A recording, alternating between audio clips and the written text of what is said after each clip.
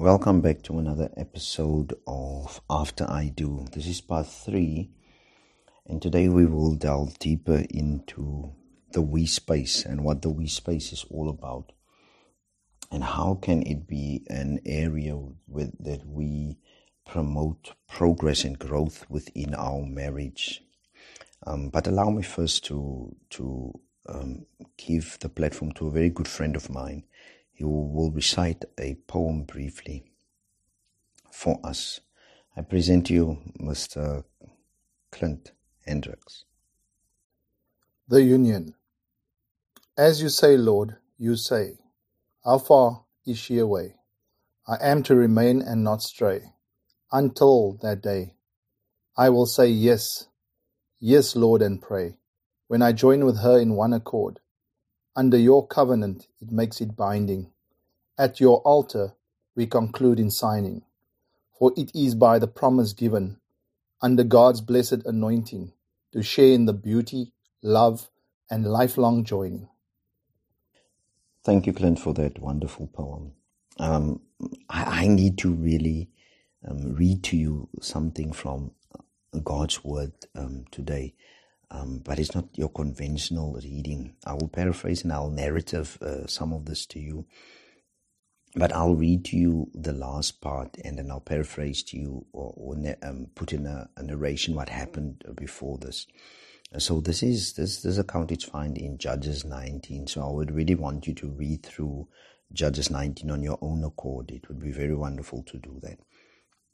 But I'm going to read from verse 23. And the man, the master of the house, went out unto them and said unto them, No, my brothers, now I pray unto you, do not do so wickedly. Seeing this man came into my house, do not do this foolish thing. Behold, he is my daughter, a maiden, and his concubine. Then I will bring them out and humble them, and do with them that seems good unto you. But unto this man do not such a vile thing. But the men would not listen to him. So the man took his concubine and brought her forth unto them. And they knew her, they abused her all the night until the morning.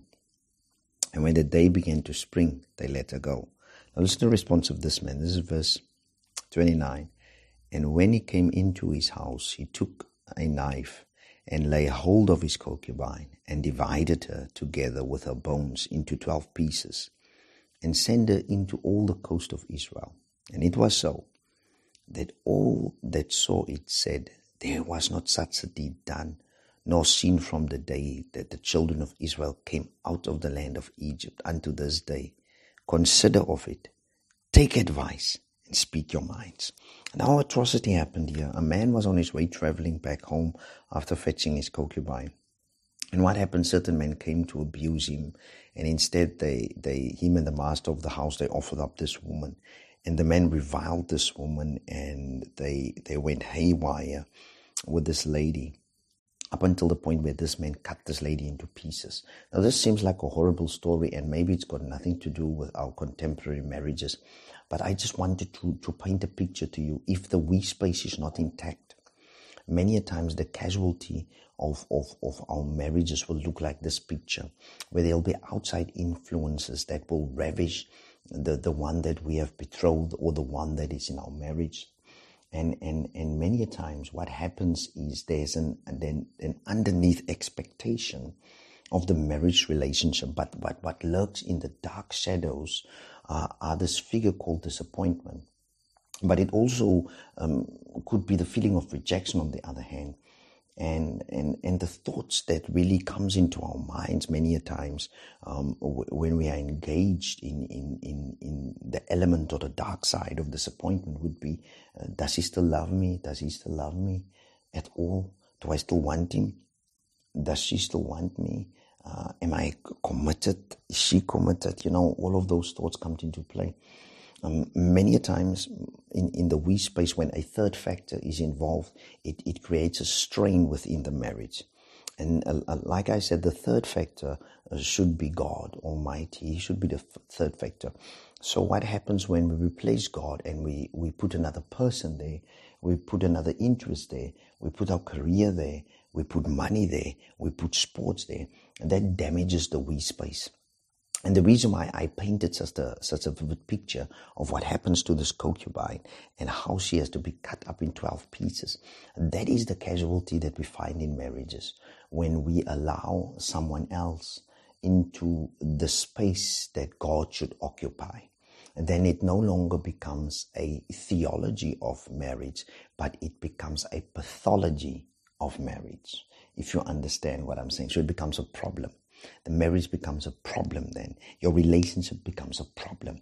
It is issue after issue after issue when the we space is filled with something other than God.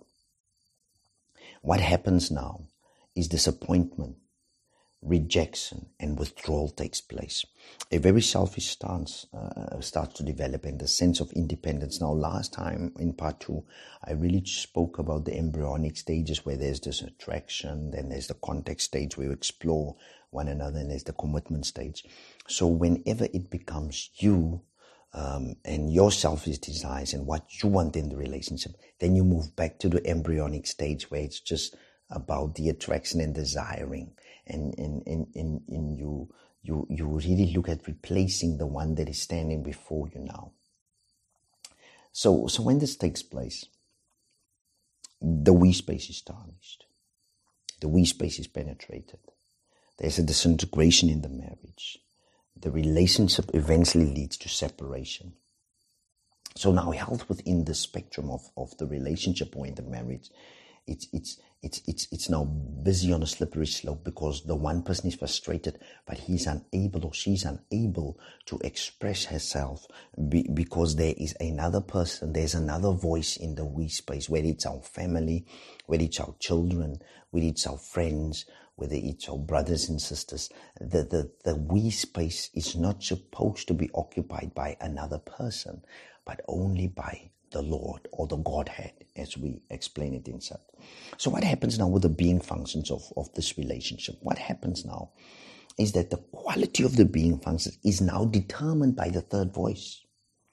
Why does he treat you like this? Why does she treat you like this? No, man, do this, do that. So the norms and values of the we space are tarnished now.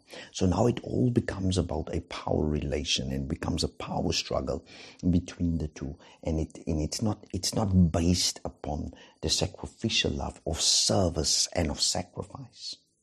We should always understand that the marriage relationship is always about interpretation. It's always about interpreting the person standing before you, but it's also interpreting what God is saying to you at that moment. And it's not always a foolproof plan for success. It is an understanding of how you build the network of the we space, and it helps you to understand what is the ethics of love that is expressed in this relationship that I'm having. But it's a choice. It's also a matter of responsibility. And it does not appeal to the quality of immaturity, but it appeals to the quality of being mature. Like we said last time, love is for the mature. It brings to my mind this: whenever Jesus healed someone, he had compassion on them. And compassion is a very scarce commodity in the we space. And our Christian understanding of human dignity is based upon the element of compassion. Our marriage should be a recipe of compassion. It should be a recipe of success when it's linked to compassion. And it should not be studied as a map where you journey from one point to another. Instead, it must be like the flow of water when you journey through it, where there's no roadmap, but you're trying to navigate yourself through the waves and through the currents, and you get your destination, sometimes wet, sometimes a bit scared because you almost went shipwrecked, but in the end you make it. It's a lifelong journey that you have with one another, a lifelong journey of growth, of compassion and love. Let me tell this from the get-go. The question should never be, will the marriage work or not? That's not the question. I think the fundamental question should be in the light of understanding our love for one another, but also the network of the we space. And I would rather paraphrase this: when two persons are mature enough and when they enter into the we space, the question should be, how can I enrich our experience together? How can there be mutual commitment to the love that we have for one another? The question should not be, will the marriage work out? But it should rather be, how can I bring an enriching effect to the marriage or to this commitment that I'm having? It is not about obligation. It is not just about vocation or agreement. And it's not just about embracement. But it is filled with a development of growth that is centered in the stages of life that has got the eternal handprint and fingerprint on it. It's about that. What happens in the space is very important. Whether the couple is aware of it or not. The third voice in the we space many a times becomes the most dominating voice.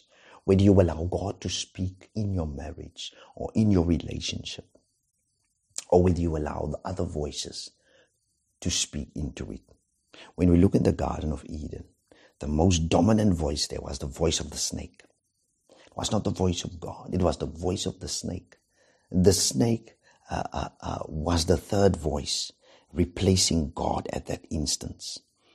And that is what we should be cautious about. Let's engage what happened between the space, the we space. What are the qualities of this we space? What do I mean when I say there should be soulfulness in marriage? And when I say soulfulness in marriage, I'm not referring to chicken licken with the soul food. I'm not talking about that. There should be soulfulness in the marriage. So the soulfulness in the marriage is your possible positioning within the we space. What is your position in the we space? Do you have a position in the we space that what you say is law, or are you the space in the we space where what God says is law? So growth in the marriage, it's about the challenge to expand the we space. The we space is not simply just here, but it needs to be expansion of the we space. Means this is to enhance the quality of togetherness. So now when you and your spouse are together, are you the whole time on your phones? Are you the whole time in front of Netflix? Are you the whole time just watching movies? Do you have conversation with one another? Do you have serious conversation with one another where you are talking about your future? Is there interconnectedness by the quality of time that you spend with one another? Do you invest in one another's interest? Is there an alignment to you understanding the quality of the being functions of your spouse? Do you understand where he or she finds themselves at this given moment in terms of their vocation in God? Do you understand how their purpose is enhancing how God has called you? Is the we space growing in such a way that it defines the quality of both your being function and it's being enriched? Once you get to this point, you will understand that there is an experience of understanding. There is an experience of love. And this brings me to the following part. When there's this beautiful mutual commitment, there's a common ground, and there's a mutual cause. The principle of meaningful, there's a meaningful framework for the marriage. We need to understand that the spiritual design for the marriage is as follows. It is the cause of the covenant. There is a connection between the two spouses, which is determined by their faith in Christ. The quality of their relationship is not regulated by a certain influx of the worldly standards or a need-driven expectation or influx of emotions. Within the Christian understanding of marriage, there is a divine perspective. There is the marriage life and the we space is linked to a permanency of grace, meaning then when I look at her, I extend grace even when I see her faults.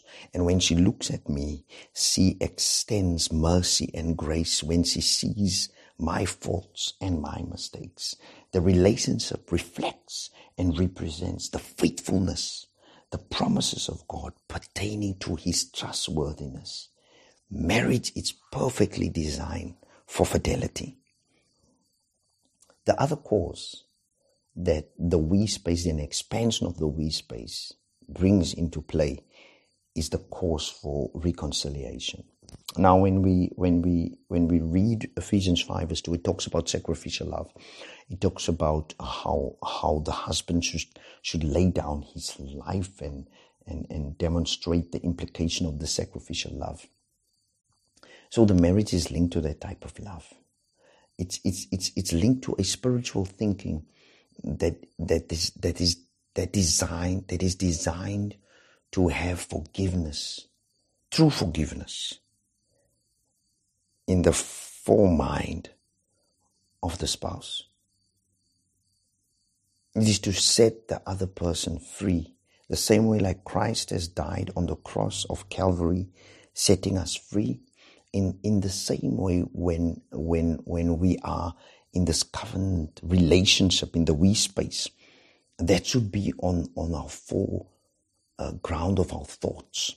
It's like when Clint recited this poem, he will wait, and this covenant that is there is between you, your spouse, and God. But the beauty of this, Peter comes to Jesus and he asks Jesus, how many times must he forgive his brother? And Jesus says 7 times. Peter thought 7. Jesus says 7 times 70. It's 490 times. But it talks much more deeper than that. It means whenever your brother comes to you and asks for forgiveness, you must forgive them. But when our spouse asks for forgiveness in our marriage, or your husband asks for forgiveness in the marriage, you remain grumpy. And you just sit there and you are angry and you go back to your embryonic stage where it's no longer the we space, but it's all about me, what I want, and you don't listen to me, and it's about my thoughts, and you should have focused on me now at this moment. That is not where the expansion of the we space takes place. Let me explain to you more about the we space. The we space is a place of fellowship. It talks about mutuality, meaning we should reflect our fellowship with one another within the body of Christ. Meaning we as a couple should demonstrate fellowship that we have with one another. Because it's one thing that you have fellowship when you meet up with the saints of the Lord Jesus Christ. And when you come home, the two of you don't even speak to one another. On your way to church, you argue. When you get there, you are friendly with everyone else, especially the opposite gender or sex. You treat them nicely, you smile with them, but when you get back home, there's this grave silence in the vehicle, or the grave silence in the home. Fellowship should be practiced at home. It's to coming togetherness where we share with one another. The we space functions as a mini congregation, but it has a corporate understanding of identity. Meaning what you have developed here at home, or like my one mentor usually say, it is the small church. The house is the small church, and it influences the bigger church or the bigger body. So it means the mini congregation in the we space, it must have in mind this corporate understanding of identity. You see, we get a micro side of our marriage, we get a meso side of our marriage, and we get macro side of our marriage. So there's an interplay between these spheres and these functions. So the microcosm of marriage is actually a manifestation of the macrocosm of the body of Christ. Let me explain this to you. So what happens in the marriage here in the we space influences what happens in the macrocosm in the body of Christ. So it influences how the body of Christ functions. If we are unable to function as a unit here at home, it will make it difficult for us to function within the body of Christ. We will cause havoc because the two of us are not walking in unity with one another. What happens in the fellowship at home should be exercised in the we space. You should pray together. There should be intimacy. Marriage is designed for fellowship and mutual worship. If the two of you cannot come together and worship the Lord, to together, then there's something wrong with the microcosm of your we space that does not have a corporate understanding of the identity within the body of Christ. So I will conclude by the following two points. Another thing that a healthy we space does is the cause of the family. Children are always directly or indirectly implied in the we space, meaning if the we space is in shambles, the children will be affected harshly by it. Even if you decide not to have children, there's always the possibility maybe of having children. The marriage is designed for procreation and the caring and upbringing of children.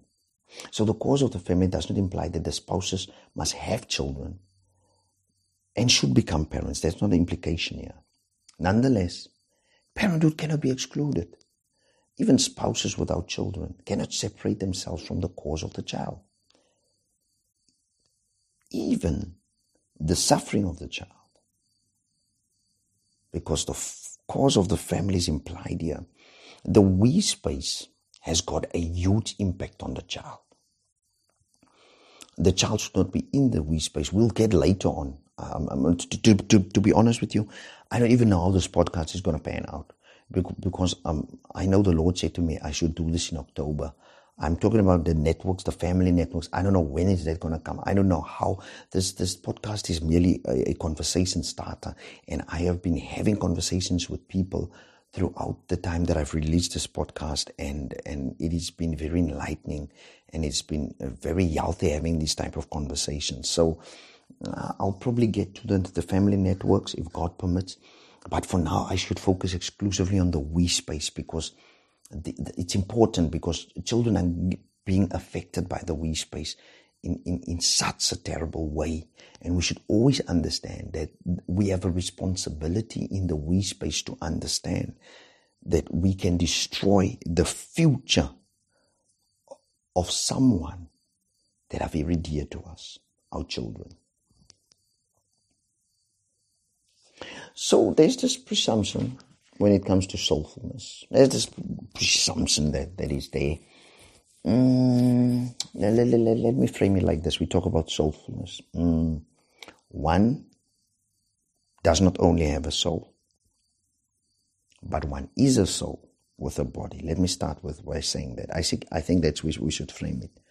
We don't have a soul. We are a soul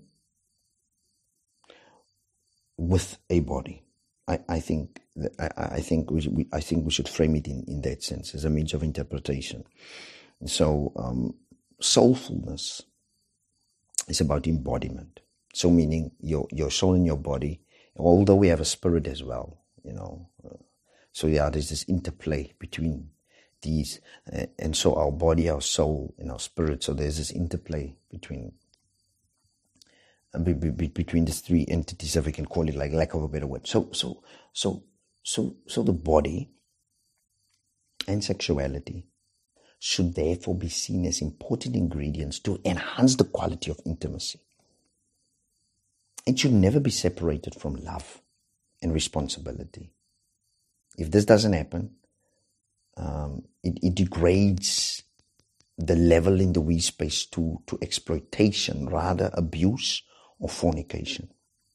The enjoyment of sexuality exists to fulfill and to enrich the we space. It's not the only thing. There's conversation, there's understanding. We talked about the quality, talked about a fellowship. We spoke about now the cause of family. We talked about the cause of covenant.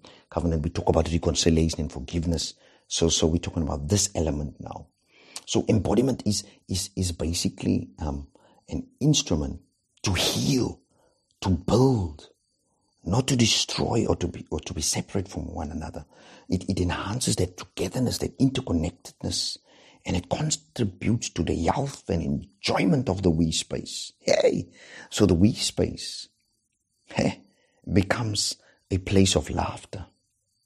Marriage is therefore designed as a space for laughter and enjoyment.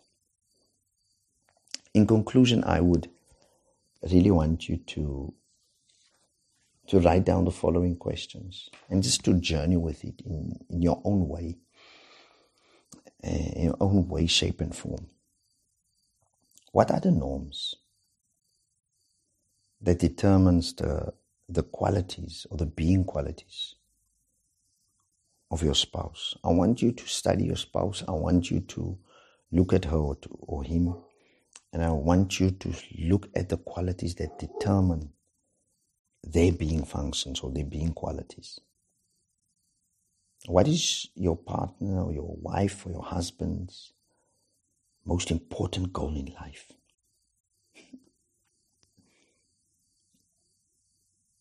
What is the one thing that you want to achieve as a couple together through this relationship?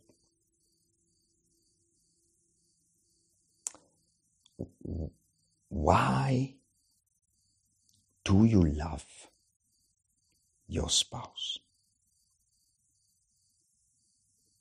And then in conclusion, the last question should be, can you identify one aspect of your spouse which attracts you to her or him, and one aspect that irritates you profusely?